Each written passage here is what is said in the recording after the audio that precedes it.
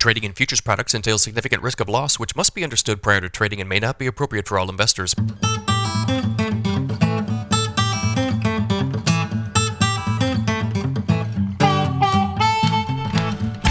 Good morning, everybody. It's Wednesday, October 18th, 5:28 a.m. Central Time. Grain markets are higher this morning. December corn futures up 3 1/4 at 492 1/4. November soybeans up 9 1/2 at 1306 1/4. December Chicago wheat up 6 1/4 at 576 3/4. December Kansas City wheat up 4 1/4 at 671. December spring wheat up 4 3/4 at 732 1/2. We've got a couple of different wheat headlines to start off today.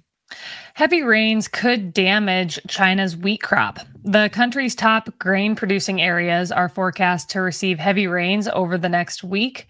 The excessive moisture could hinder wheat planting and corn harvest. A large portion of China's wheat crop in its northern region was damaged this summer due to heavy rains. To offset domestic losses, China has ramped up its purchases of better quality wheat on the global market. Yeah, we've seen 2 flash sales of SRW wheat out of the U.S. to China this month. China is the world's top wheat producer. They're projected to grow 137 million metric tons of wheat this year.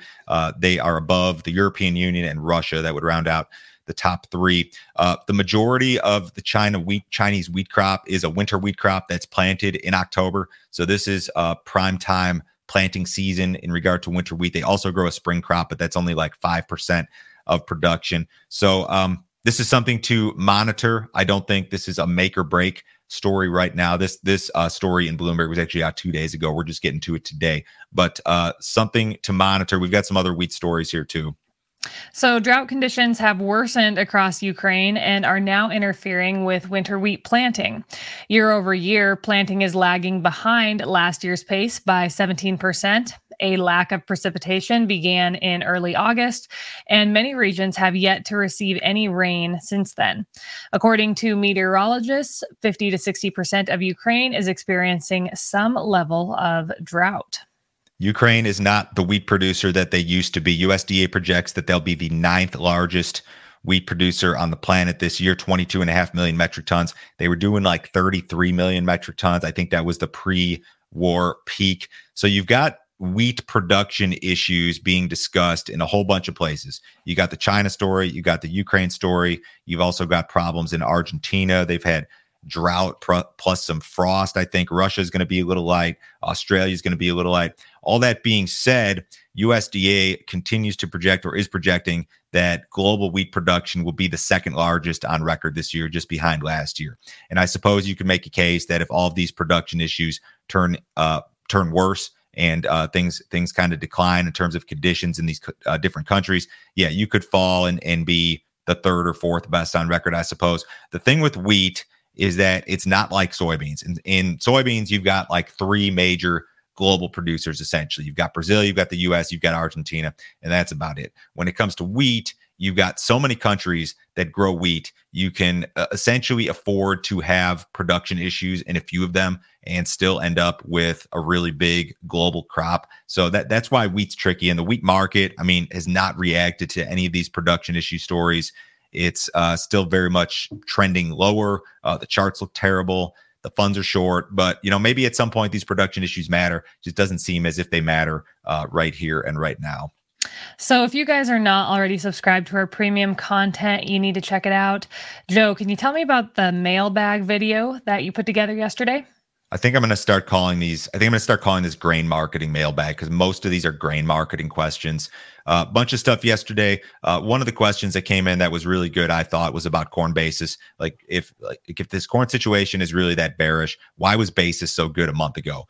We talked about that. We talked about some different sort of contracts, like min-max contracts. We talked about rolling HTAs. There's a whole bunch of grain marketing specific stuff. If you guys sign up for the premium deal today, I'll send you that video. I also included in this morning's email the 2 videos regarding the crush expansion that we talked about yesterday. So sign up this morning. I'll blast you over that email, and you'll see the crush videos as well as the 6 most recent premium videos. This is a $50 per month subscription. No other fee, no other obligation. Nobody will try to sell you anything else. Tons of info direct from us every single business day. There's a new premium video every day, guys. The Mississippi River fell to a record low at Memphis again on Tuesday. The river was 11.98 feet below normal at 1 p.m. Central Time yesterday, eclipsing all previous records. Army Corps projections indicate that the river will remain 10 feet below normal or worse through the end of the month, despite recent rains. The next 7 days are slated to be mostly dry across the Corn Belt and also throughout the Mississippi River Valley. Weather models this morning, however, indicate that rain will return during the back half of next week. So if you guys are watching on YouTube, this Euro map that's on my screen, almost all of the rains, like the Illinois-Iowa border especially, that's where you'll see the heaviest amounts in the river valley. This is all going to be like in the last 3 days of this 10-day period. So the next week is going to be dry. And anything beyond 5 or 6 days, honestly, is a coin flip. So maybe this forecast is real, maybe it's not. But the rains that we've seen recently, and we've had some decent rains recently, have resulted in no river relief at all. And I think it's because we've had a drought in place. There just isn't the runoff, and you're not seeing river relief. So this continues to be, just generally speaking, a bad deal as it relates to basis, spreads, futures, demand. I mean, really everything. We need river improvement. Brazil's soybean crop is projected to reach record levels. The Brazilian Association of Vegetable Oil Industries is forecasting the crop to reach a record 164.7 million tons, which is up 4.4% from last season. The group is projecting this season's soybean exports to hold steady year over year at 100 million tons. Brazil's 2024 crush is seen at 54 million tons, up from 53.5 million tons in 2023. Soybean oil production is expected to rise 1% this season, while soy meal production is expected to rise 0.7%. We talked yesterday about the lack of rainfall in some areas and how in Brazil there may need to be some replanting. There may be some planting delays. This group indicating that none of this is going to be an issue, that those are minor issues, and that the crop will be, in fact, record large. So the private groups sticking with the idea here that this is going to be a monster crop. The soybean market has acted quite a bit better here the last few days. Just yesterday, there was kind of a trend line on that no bean chart that we trade above here this morning. So the charts look a little bit better, but the estimates continue to indicate record production. The Arkansas Attorney General is requiring a Chinese state-owned company to sell 160 acres of land in the state. A new law in Arkansas prohibits the ownership of land by companies controlled by forbidden foreign parties. The Chinese-owned company is a subsidiary of Syngenta Group and has been owned by Syngenta since 1988. The company claims the land is used for research and development since it is required to test products sold here in the U.S. on U.S. soil. Axios had a really good write-up on this. So there are other states, Texas, Louisiana, and Alabama, considering similar legislation this year. Montana already bans the sale or lease of ag land. I'm just kind of reading through this Axios piece. Syngenta told Axios that this is short-sighted and it fails to account for the effects of such an action, intended or not, on the U.S. agricultural market. They said this: no one from China has ever directed Syngenta executive to buy, lease, or otherwise engage in land acquisition in the United States. Syngenta's parent company is apparently on the Department of Defense's list of Chinese military companies posing a clear threat to our state. So I don't know if this is a market story necessarily, but this is admittedly a light news day, so we threw this in, and I thought it was interesting. Axios said this, and I guess this is USDA stuff. 4 million acres of U.S. farmland in 2021 were owned by foreign investors, and that's only 3.1% of all farmland. China only owns 384,000 acres, less than 1% of U.S. farmland.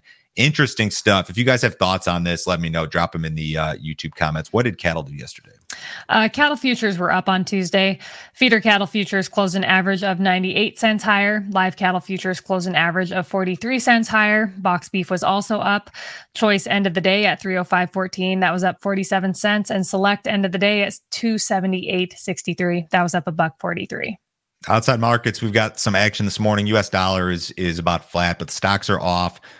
Gold is up big, up $22, and big jump in crude oil. The December WTI contract up $2.84 at 88.27 last trade. Have a great day, guys. We'll talk to you on Thursday.